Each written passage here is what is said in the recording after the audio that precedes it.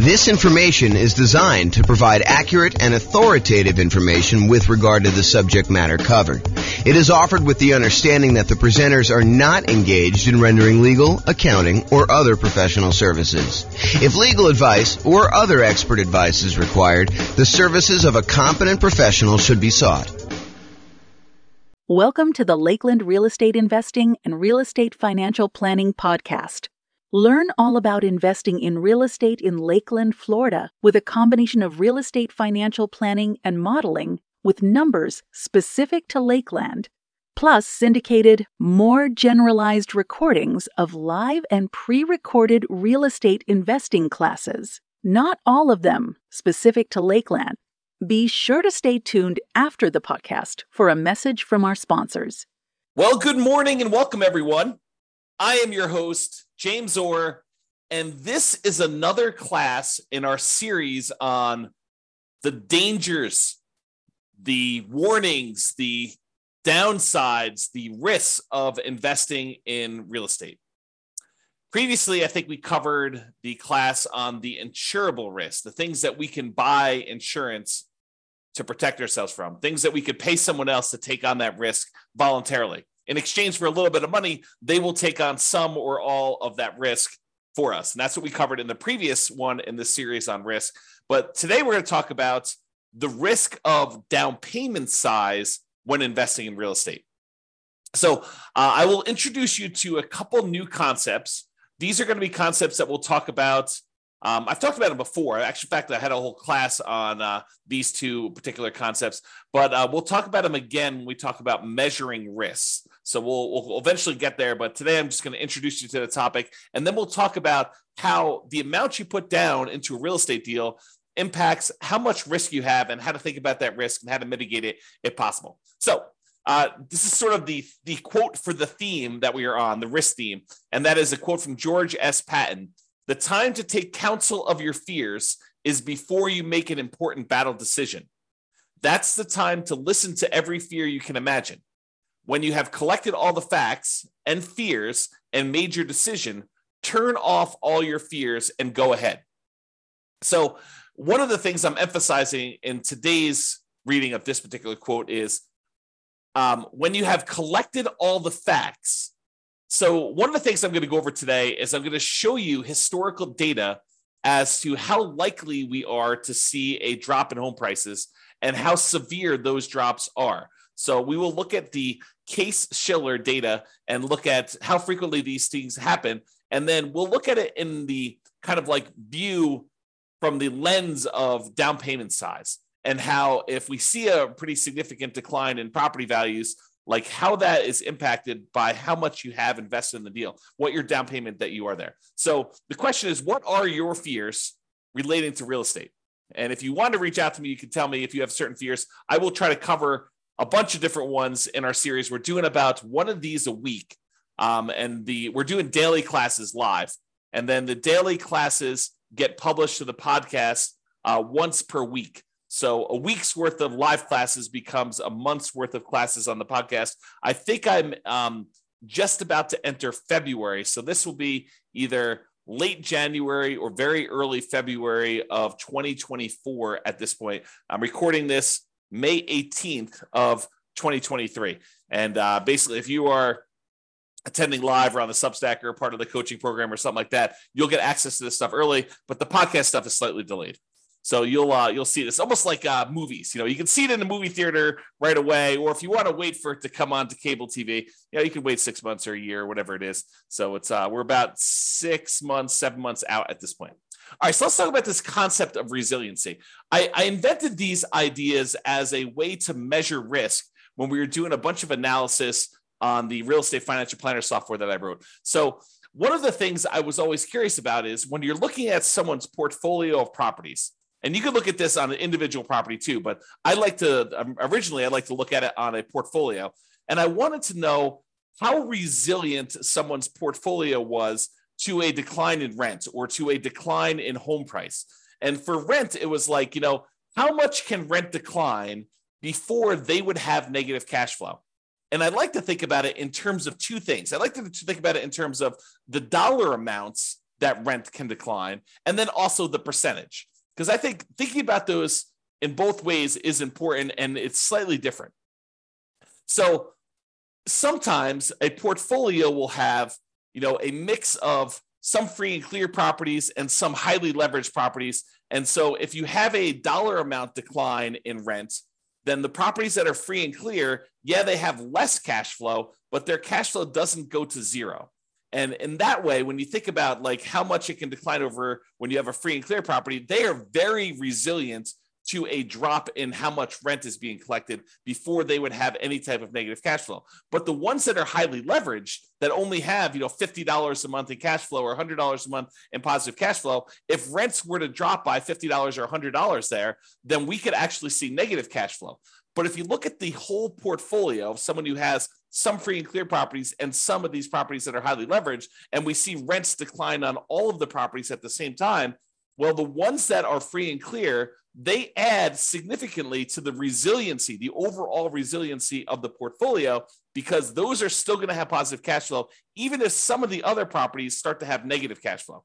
So imagine you've got $1,000 a month coming in from some of these free and clear properties, but these other ones only had $50 a month coming in positive cash flow. If rents drop by, let's call it $100 a month, the ones that were free and clear may drop to $900 a month, and the ones that had $50 in positive cash flow, now they're negative 50.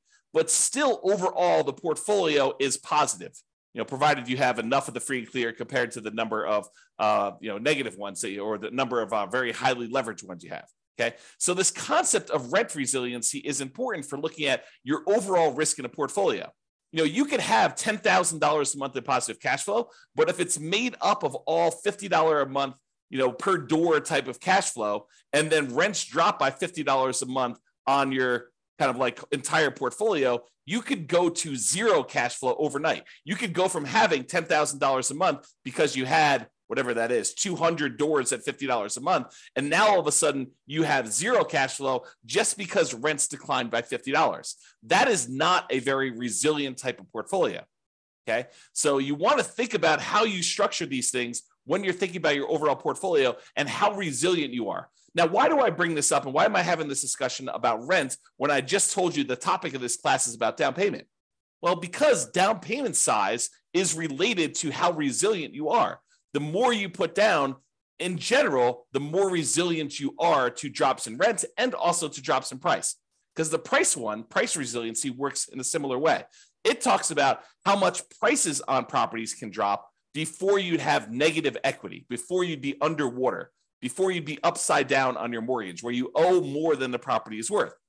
Imagine for a minute that you bought a property all cash. Well, in order for you to have negative equity, the property value would need to go to zero because you don't have a loan on the property. Okay. But if you had a property where you bought it with nothing down, you got a VA loan, and then the next year property values went down 5%, which isn't unreasonable. It's not an unusual thing to have property values go down by 5%, which we will talk about in detail here in a moment. But if property values decline by 5%, now you're upside down. Now you have negative equity in that property, but you also had nothing in the deal. And this is sort of the concept we're going to talk about here, is that when you put nothing down, you're not losing any of your own money directly, at least not in the immediate time. If you hold out through the time period, then you might not lose any money at all if you wait for the market to recover. Okay. So this concept of how much you put down impacts how resilient you are, both in terms of rent and price. And rent is a little bit of a less direct one, but it is still related. It's still correlated. The more you put down, the more you have invested in the deal, the more resilient you are in general to both rent resiliency, how far rents can drop before you have negative cash flow, and also the price resiliency. Okay. So that's why we're sort of talking about these. And that's why we're going to discuss Case-Shiller. So Case-Shiller, this is a chart from John Wake's website, realestatedecoded.com. If you ever want any charts on the Case-Shiller stuff. John does an amazing job of putting out some updated charts. Whenever they update the Case-Shiller indexes, he updates all of his charts on there, and they're really, really good. You can drill down into most major metropolitan city, kind of like MSA areas, I think is how they break it out. But you can go look at all the different ones. And basically, I just pulled one of, I don't know, 24 charts that he's got up here. And some of them are really, really, really good. Like I should do entire classes on some of the charts that he has. They're just that good. But this one basically shows you home price appreciation.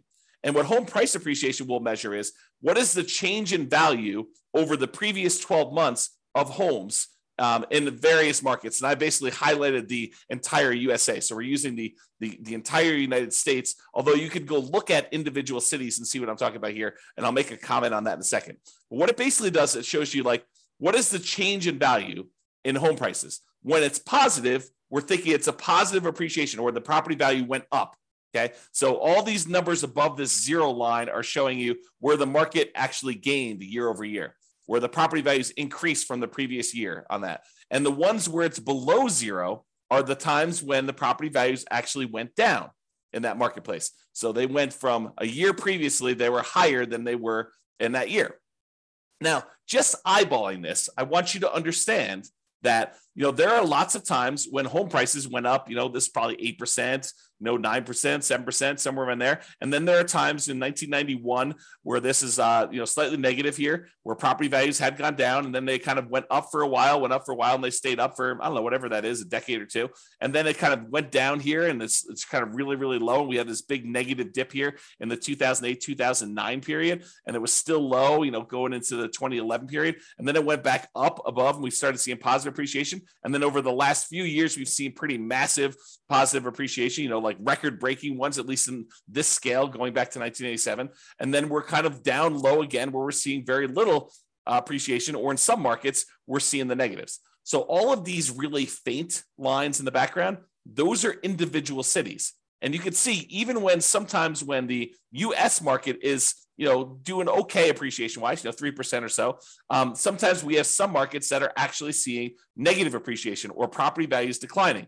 And some markets suffered a lot worse than the overall U.S. market did. Like during this example decline during 2008, 2009, we saw values drop to 35% or so doing this. Okay, so markets do matter. And some markets here were up a lot, like over 50%. And you could see over this thing where just most recent time, 2021 to 2022, we had some markets pushing 30%. Kind of like appreciation rates there. The U.S. one, it looks like it's around 20% or so. But there were some markets that didn't go up quite as much. Not any that were negative during this time, but you could see that there's a wide range of these values. So what I want you to take away from this chart is, number one, it's a limited data set. This only goes back to 1987. And I actually, when I went to the source of the data, the source of Case-Shiller, and I'm going to show you 133 years worth of data for this here in a little bit, and I'll summarize a lot of it for you. But I want you to realize that home prices can go up and they can go down. And this is showing you the year-over-year appreciation rate. This can vary by city. And just like it can vary by city, it can vary by individual property. It is possible for your entire market to be going down, but the one property you bought because you bought in a very desirable, very high demand part of town could actually go up in value, even though your entire city is down, even though the entire United States is down. It's exceptional, but it can happen. I want you to realize that this can vary by city, it can vary by the individual property, and this can change in the future. Just because the historical data suggests that this is the range of values that we've seen in the past, it does not mean that that is what we will see in the future. It could be better, it could be worse, it could be different. I will say it's likely to be different. There's a saying, I think it's attributed to Mark Twain, but the history does not repeat itself, but it rhymes. And so I think that's the idea here, is that we look back at history to say, hey, what has been reasonable, right? I don't want to be using, negative 10% to positive 10% for appreciation rates when, the numbers are really negative 1,000% to positive 1,500%. You don't want to use something that is off by that magnitude. Even though it could happen, I think it's reasonable to say, look, I looked at 133 years of history based on this, and this is what it told me. So let's go ahead and start with those assumptions. Sure, we could have some extreme outliers where it's better or worse than what that is, but let's use that as kind of a baseline. Okay, So now what we're going to do is we're going to look back over 133 years worth of data to determine what's typical in the past. But before I do that, I just wanted to show you this really cool chart that they've got on the Yale.edu website for the Case-Shiller stuff. And this chart just shows you the historical interest rates, what interest rates have been since 1890, going all the way up to 2023, I think is where we are right now. And one of the things I want to point out to you is that while interest rates feel like they're up a lot, and they are up a lot from the relative low we had in the last few years, if you look at the really big picture of 133 years worth of data, we're not that high. And I think I showed this. I created this new tool that allowed you to put in what the current interest rate is. And I showed you using a meter of like how high we are using all of the historical data. And I think we were using like 7% or something like that for a class I taught. And like the interest rates were higher like 50% of the time. So this is not a relative high. It is, well, I guess it's a relative high compared to like 3 or 4 years ago. But like when you look at you zoom out really, really far, it's not that high. We're nowhere near what we were at all-time highs. Okay. So I just want to give you some perspective on that. But the interesting thing is this plots interest rates plus the population. So it shows you population growth over time. Plus it shows you the real building costs, what it costs to build properties. Kind of shows you that over time. And then it shows you real home prices as an index. And you can see how that has changed over the last 133 years. So I don't know if you're interested in this particular chart, you can go to the Yale website or pause the screen if you're watching the video and check out this particular chart. I find it pretty fascinating just to see a long-term historical perspective of all of these different things shown on the same chart at the same time. Okay. So what I did was this. I went back to the Case-Shiller website, the one on Yale, and I pulled down the raw data. And then I did some data manipulation in Excel, and I pulled out, because they have, to a certain point, they only had yearly data. And now for modern times, we have monthly data, or not exactly monthly. Maybe it is monthly, but it's more frequently than once a year. And so what I had to do is I had to pull out all the extra data, and I only did year-long increments. And what I'm showing you here is going all the way back to 1890, all the way through to today, 2023, and I show you what the change in value in home prices for the entire U.S. was year over year. And so each one of these lines is a year. And you can see in 1891, because I basically measure 1890 to 1891, it was like almost negative 10% in property values. And then the next year it was up, and it was probably whatever this is, 2% or so. And then the year after that, it was up probably 4%. And then the year after that, it was up like 16%. But you could see the range of values. Now, this particular chart is not adjusted for inflation. So I forget which one is nominal, which is real, but this is the one that is not adjusted for inflation. So these are the non-inflation adjusted changes in value over time for the property. So you can see there's a whole bunch of lines that are positive where properties went up in value, where they appreciated, and there's a whole bunch of ones where they're negative, although there's a wide period here where there's not very many negative, and it's not very significant negatives if they are. Pre-1940, there's a bunch of negatives. After 1941 or so, and after, 1942, for a while, there's a little couple dips here, very small dips. And then 2008, 2009, 2010, 2012, just looking at it, eyeballing the data, those were exceptions to a very long period where property values were just up to the right. Okay. So you could kind of see that in this chart if you're doing that. And then we have this kind of like more recent time where we see a pretty significant appreciation. Now, I also took the average appreciation for this time period, the median appreciation for this time period, and the compounding annual growth rate for this time period. So the average of all of the appreciation rates, the year over year appreciation rates based on Case-Shiller data for the entire United States is 3.61% per year. So you'll notice when I do a lot of my analysis, all the modeling we do for the real estate financial planner software, I use 3% for my long-term appreciation rate on properties. Okay. The average was 3.61. The median was 3.33. So I think 3% is probably a little bit conservative. And then the compounding annual growth rate was 3.37.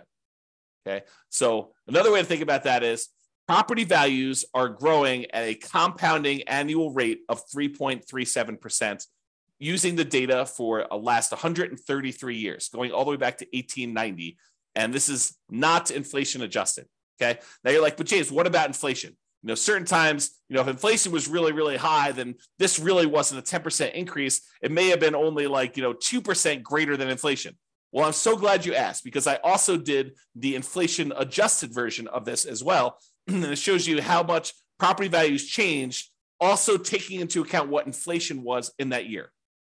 So if property values went up 4%, but inflation that year was 3%, then this chart would show you 1%, or the difference, the amount over inflation that it was.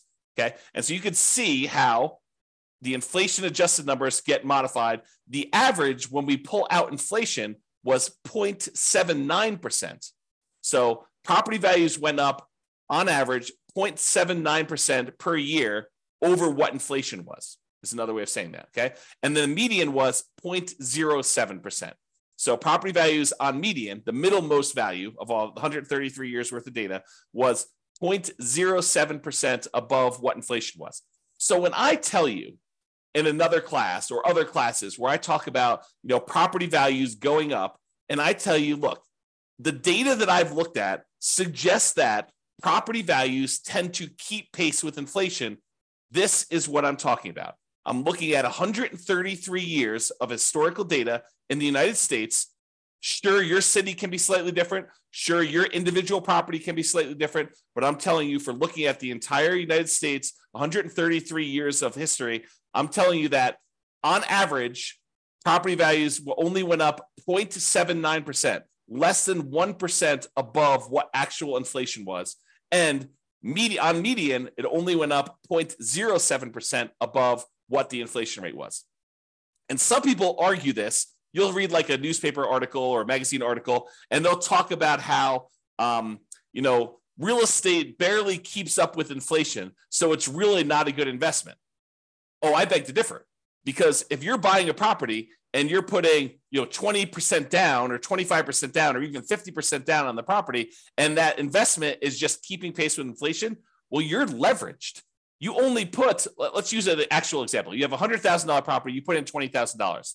If inflation was 3% and the property actually went up 4% in value, then the property value went up $4,000 on $100,000. Okay. But it really, for inflation reasons, it only went up $1,000. Okay. That's fine, because now you invested $20,000 and you got a $4,000 return, not adjusted for inflation, or a $1,000 return adjusted for inflation. You made $1,000 on $20,000. That's 5%. That's after inflation. So the point is, you're leveraged. You're getting a 5-to-1 return because you are 5-to-1 leverage. You put down 20% or 1/5 of the property value. If you put down half, you'd be 2-to-1 leverage. If you put down a third, you'd be 3-to-1 leverage. If you put down 5%, you'd be 20-to-1 leverage. If you go and you do the nomad strategy, you get 20-to-1 leverage. So you're getting 20 times what the leverage factor is. Okay. So when we talk about this, if property values are keeping pace with inflation, that's awesome if we are leveraged, because it means we're getting a leverage return above inflation. Okay. So the compounding annual growth rate for the inflation adjusted one is 0.56% per year. Okay. Now, I just wanted to show you these so that you can understand how inflation adjusted works and how the inflation one works. So you can kind of see these. If you want to kind of pause the chart, you can look at those and get a feel for all the stuff. Okay. Now what I did is I said to you, okay, we can look at this chart and we could say, okay, how many of these were, below, what did I do here? Below 15%. Oops, right here. Below 15% decline. And we could add up and try to figure out how many of these were below 15%. And we could see that there were 8 that were in this range of negative 14.6 to negative 9.6 appreciation rate. So there were 8 values where they were below these numbers. Okay. And there were 17 values between negative 9.6 and negative 4.6. So 17 times out of 133, we saw this range of appreciation rates. And there were 46 years out of 133 is a better way of saying that, where it was between negative 4.6 and 0.40. So almost zero. Okay. And then 34 years out of 103, where property values went up basically somewhere between 0 and 5% and change. And then 20 years where property values went up between 5.4% and 10.4%. And then there were 5 years where it went up between 10% and 15%. I'm rounding. And then one where it went up between 15 and 20, one where it went up between 20 and 25, 0 where it went up 25 to 30, and one where it went up between 30 and 35%. Okay. I rounded to make it a little easier to say it. But if you want to look at the chart, you can see the actual data, okay?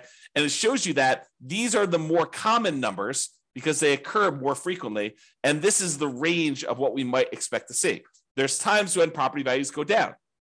And it happens, what I would say is relatively frequently. I mean, not like extremely rare, but 8 times out of 133, we saw a decline of this amount, and 17 times out of 133, we saw property values decline this amount, and 46 times we saw property values decline this amount. So we definitely have, when you add all these up, we definitely have a significant portion of time where property values have declined.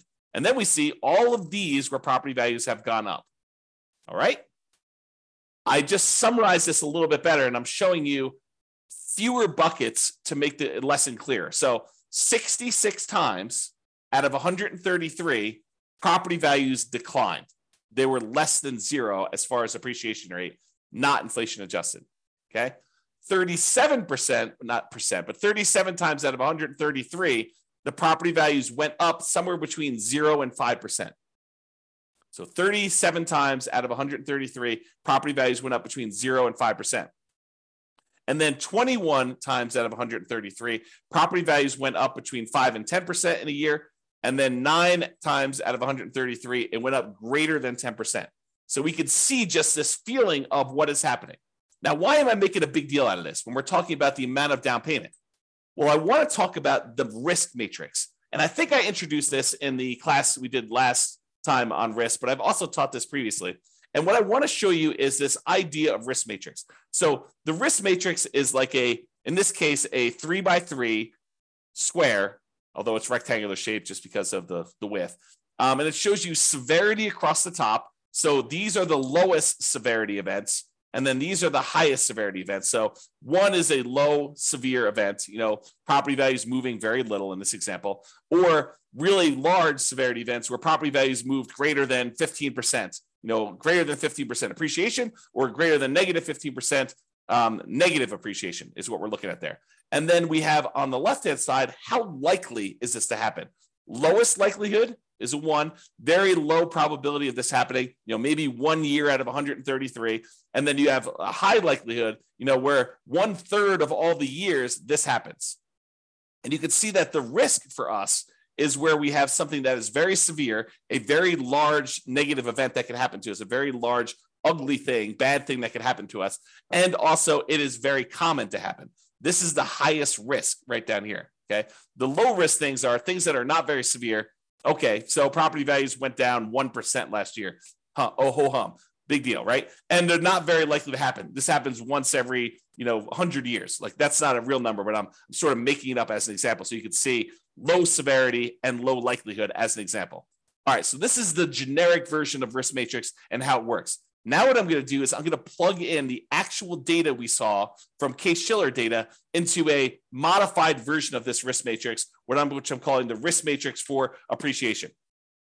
And this shows you how frequently things happen and how big of a deal they are, what the severity is, okay? And I added an additional kind of like a section for severity just because I had enough data to break it out reasonably. And so instead of it being a 3x3 thing, now it's a three scale for likelihood and a 5 scale for severity.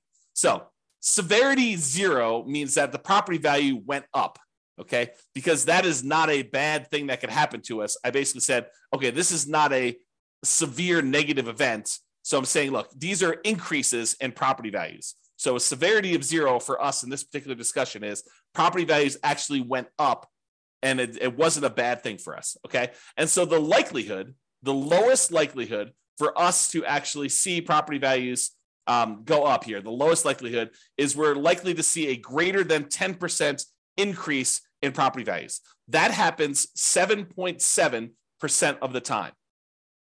So 7.7% of the years had a property where property values went up year over year greater than 10%. Okay, so not very likely, only 7.7%, but the increase was positive. Okay, now the next likelihood is 15% of the time, property values went up between 5% and 10%. So we saw an increase of property values between 5% and 10%, 15% of the time.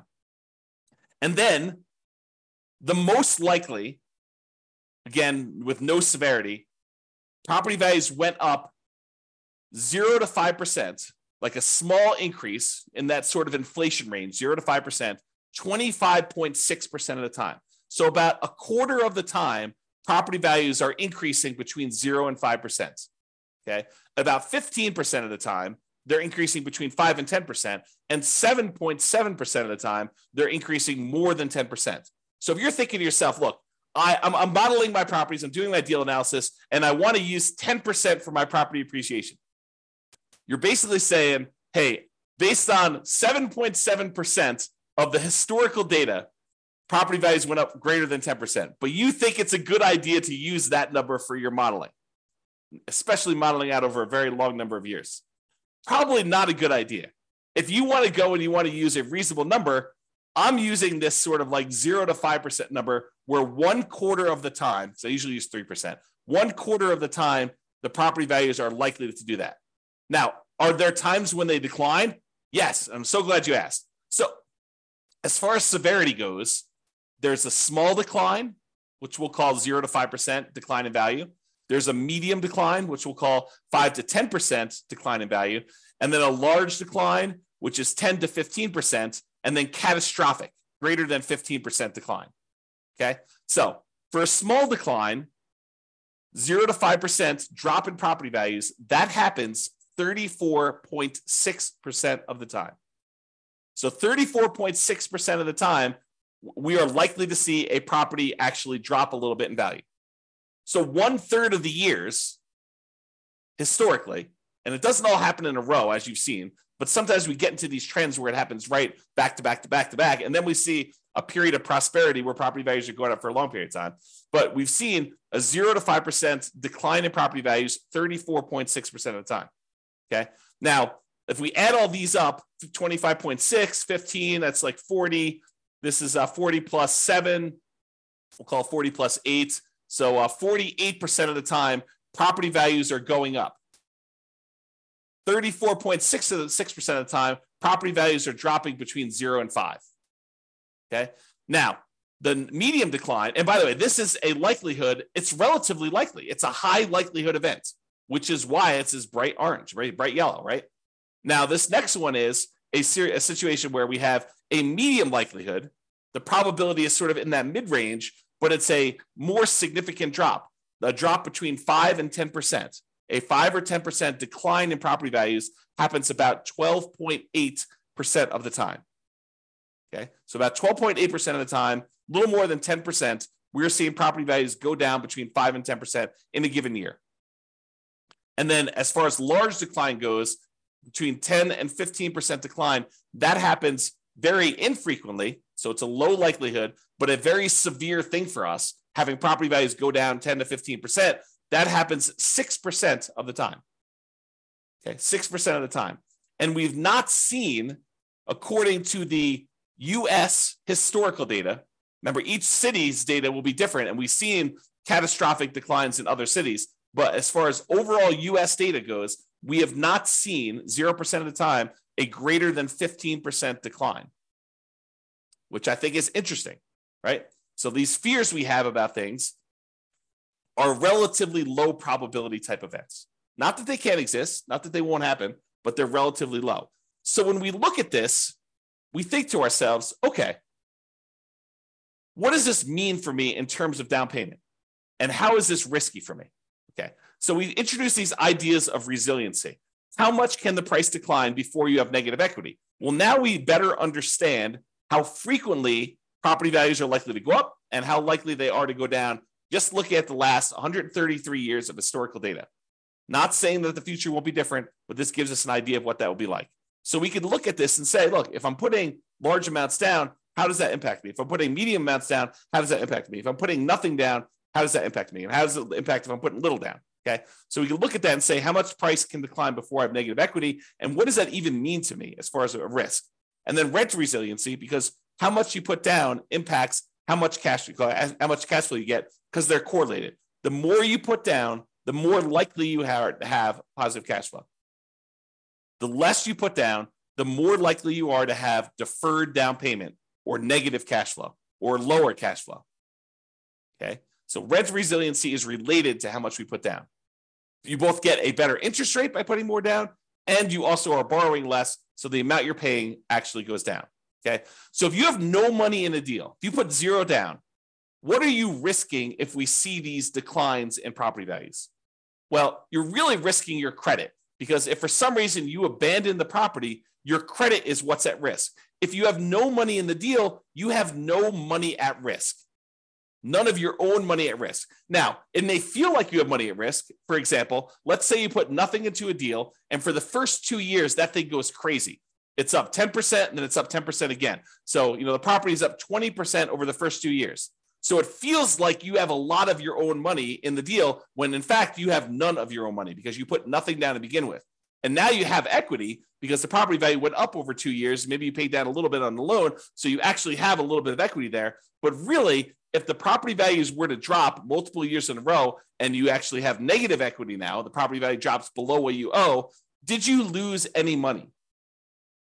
I think some people would argue, yes, I lost money because those gains that I had were there in the property and now I don't have them anymore. So yes, I lost money, James. Of course I did. But did you? You don't really realize those gains until you sell the property or you do some type of cash out refinance. So those were just sort of like paper gains. There were paper losses or paper gains on the property while you didn't actually sell it or you didn't cash out refinance it and pull that money out. And you had no of your own money in the deal. Now, if you abandon the property, let's say property values, they drop in half. So you're up 20%, now they dropped in half. So now you're whatever that is, negative 40% down or something like that, right? So you're down 40% from where you were originally. And now you're like, I'm upside down in this property. It's hemorrhaging cash flow. I can't get it rented. It's almost not worth doing. I could go buy a property next door for, the half of, almost half of what I was buying the other properties for. Maybe I should just jettison this and leave. Well, what are you risking? You're risking your credit. Because if you had a loan on that property and it was tied to your credit report, you're risking that. And then you got to value, what is your credit worth? What is it worth to have a foreclosure and or bankruptcy on your credit? It limits what you could do for whatever it is, 5 years, 7 years, and doing certain things. Your ability to get certain loans comes back relatively quickly. FHA, I think you could do that. Don't quote me on this, but from memory, I think it's like 3 years or something. You can get an FHA loan. Maybe it's even 2. Go check with your lender if you've got questions about that. I don't remember what it was, but you could go get loans after this happens. And you could buy properties creatively, technically, right? I mean, you go and negotiate directly with a seller. The seller doesn't say to you, hey, listen, it's a 3-year term for me to wait for a bankruptcy. No, they'll negotiate with you and they feel comfortable doing the deal. And maybe you give them enough down payment. Maybe they're like, hey, it doesn't matter if you had a bankruptcy or foreclosure yesterday. I don't care. Or maybe you structure where you put together a LLC partnership and you and your partner are buying things and you're half owner of the LLC and they've got great credit and the seller is negotiating and they're looking at their credit to determine if you're qualified, even though you're buying an LLC. I mean, who knows, right? There's all sorts of what ifs here. So what is your credit worth? I think credit's important. It's a great tool for being able to get deals done and for getting great rates and lower PMI and all those other factors that go to things. There's rewards for having good credit, but you got to measure what that is in terms of the risk you have when you're thinking about putting nothing down or little down in a deal. Okay. Now, by putting little or nothing down in the deal, you're much more likely to have negative cash flow in this case, which means your ability to hold onto the property is limited to your ability to continue to feed the property. If you have negative cash flow, that means that you need to come up with money outside of the deal in order to continue to fund the deal.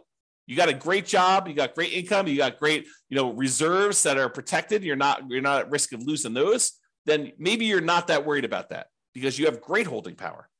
Now you're buying a single rental property. You've got negative $200 a month cash flow, but you have $1 million in CDs. Do you feel comfortable there? Probably. Even with drops in prices and drops in rents, regardless of you putting nothing down in the deal and having negative cash flow in that case. Okay. Now you have negative $800 a month cash flow and you've got $5,000 in savings. Very different story. Very, very, very different story. Okay. And then measures of debt. When we're putting almost nothing into the deal, usually that means that we're going to have lower or negative cash flow, and our debt to income ratio is probably going to be worse than someone who has positive cash flow because the property is not helping them with their debt to income ratio. Right? Debt to income is going to be lower. Their debt to net worth, how much debt they have compared to their net worth, because they have no equity in this property, put nothing into the deal, their debt to net worth is going to be lower. So it's going to be more risky if we were to measure risk with debt to net worth. Debt to liquidity, they have really high debt. Maybe they have more liquidity because they didn't put anything more in the deal, but a lot of times they're putting nothing down because that is all they have to put down. Okay, so debt to liquidity may be impacted. And it may be impacted both ways. That's one that I could see you making a case. Look, I would rather keep $100,000 in reserves and put nothing into the deal rather than put $100,000 down, buy a property that, with 25% down, but not have any reserves. That would actually improve. That would be a choice to improve your debt to liquidity. Yes, you have really high debt, but you have really good liquidity, $100,000 versus you have no liquidity because all you've got is tied up in equity in properties, which would help with your debt to net worth, but it wouldn't help with your debt to liquidity. Okay. And then months of reserves. How many months of reserves do you have sitting on the sideline such that you have holding power and can handle things that come up? Can you handle repairs and vacancies and capital expenses and time to do marketing for your properties? Months of reserves is kind of like almost like a special ability, a superpower that allows you to kind of like hold through a lot of these different things. Okay, so when you have no money in the deal, zero down, and property values can decrease, as we just showed, how risky are you and what are your risks associated with that? That's what we just covered. Now, let's go to the other extreme because everything else is going to be in the middle. The other extreme is you buy a property for all cash. You put 100% down. Well, if property values decline and you put 100% down, you are much less likely to have any credit issues because you don't have a loan, right? No loan means you don't have any credit issues. There's nothing for you to be foreclosed on except for taxes on a property if you choose not to pay property taxes or HOA, right? But you're probably not going to have any credit issues based on that, provided you're paying all your bills. There's no immediate loss of money. You buy a property and the property value goes down and you bought it for all cash. Did you lose money? On paper. But you did not necessarily lose any of your money because if you wait 5, 10, 15 years and we look at this historical stuff, it shows that it's likely to come back. When we looked at the compounding annual growth rate numbers for this, even with the one adjusted for inflation, it's still positive. So property values are historically, over the last 133 years, they're likely to come back. It may take time. And if you think about it in the short term, you lose interim equity in the property. And if you have to sell for some reason, if you're forced to sell, or is your plan to sell, or you do sell just because you get scared and don't want to continue on, then you will have a real loss then. You will realize that loss if you sell. However, when you put 100% down, you are much less likely to have negative cash flow, and you're much more likely to have better, improved holding power. Because the more you put down, the more likely you are to have positive cash flow, even if you have to drop rent in order to get a property occupied. Now, as far as other measures of debt, your debt to income, that is likely to improve because the amount of income you're getting on a property and the fact that you have no debt on it probably help your ratios. From a debt to net worth perspective, you again have no debt on the property and your net worth is also higher because you have this money tied up in the property. So that gets improved. As far as debt to liquidity, not so much. You're giving up liquidity, but you don't have any additional debt. But the liquidity number is also lower. So any of your other debt is weighted heavier because you have lower liquidity. You took $400,000 you had sitting on the sideline in liquid cash, and now you tie that up in equity in a property, means you now have $400,000 that you do not get to include in your denominator when you're calculating your debt, the total amount of money you have in debt, compared to how much liquidity you have or how much liquid cash you have. That hurts. And as far as months of reserves go, by taking a lot of money and putting it down, you tend to have less months of reserves. Although it does help you that the amount you need in reserves on a free and clear property is much lower than the amount you need in reserves on a property that has debt. If you have a mortgage payment of $2,000 a month and you want 6 months of reserves, you need your taxes, your insurance, maintenance, all the property management, all the stuff you need on the particular property, plus $2,000 a month times 6 for the mortgage payment. When you no longer have the mortgage payments, that goes away as part of a reserve requirement because you don't need to have the $2,000 a month in reserves because you don't have a mortgage payment to have reserves on.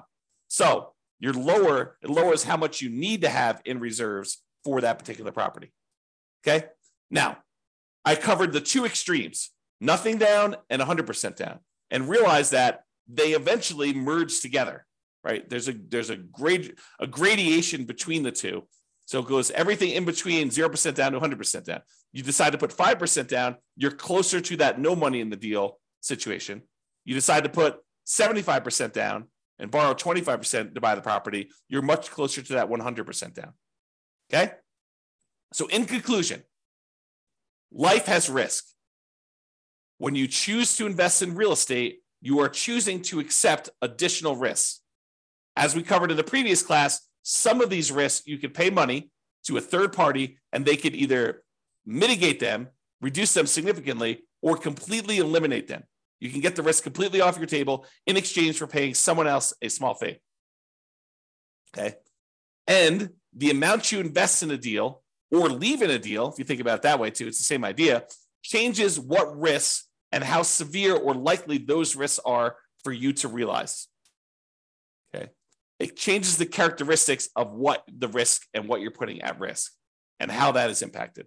And I hope you understand a little bit better now how likely property values are to decline or go up in value and what the range of that is historically, and that it can vary based on city, individual property, a whole bunch of different factors like that. All right. So hope you enjoyed the class. This has been James Orr. Have a great day, everybody. Bye-bye for now. With home prices up, mortgage interest rates up, and rents up, but not quite enough to counteract the higher prices and interest rates, cash flow on rental properties in Lakeland is harder than ever. Book a call with the Real Estate Financial Planner to apply our proprietary 88 strategies to improve cash flow on your rental. See the show notes for a link to schedule your call and improve your cash flow today. If you're a real estate agent, lender, or professional in Lakeland that wants to help our real estate investor listeners, consider reaching out to learn about collaboration opportunities with this podcast.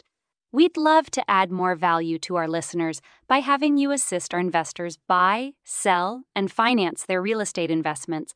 See the show notes to schedule a call to discuss collaboration opportunities.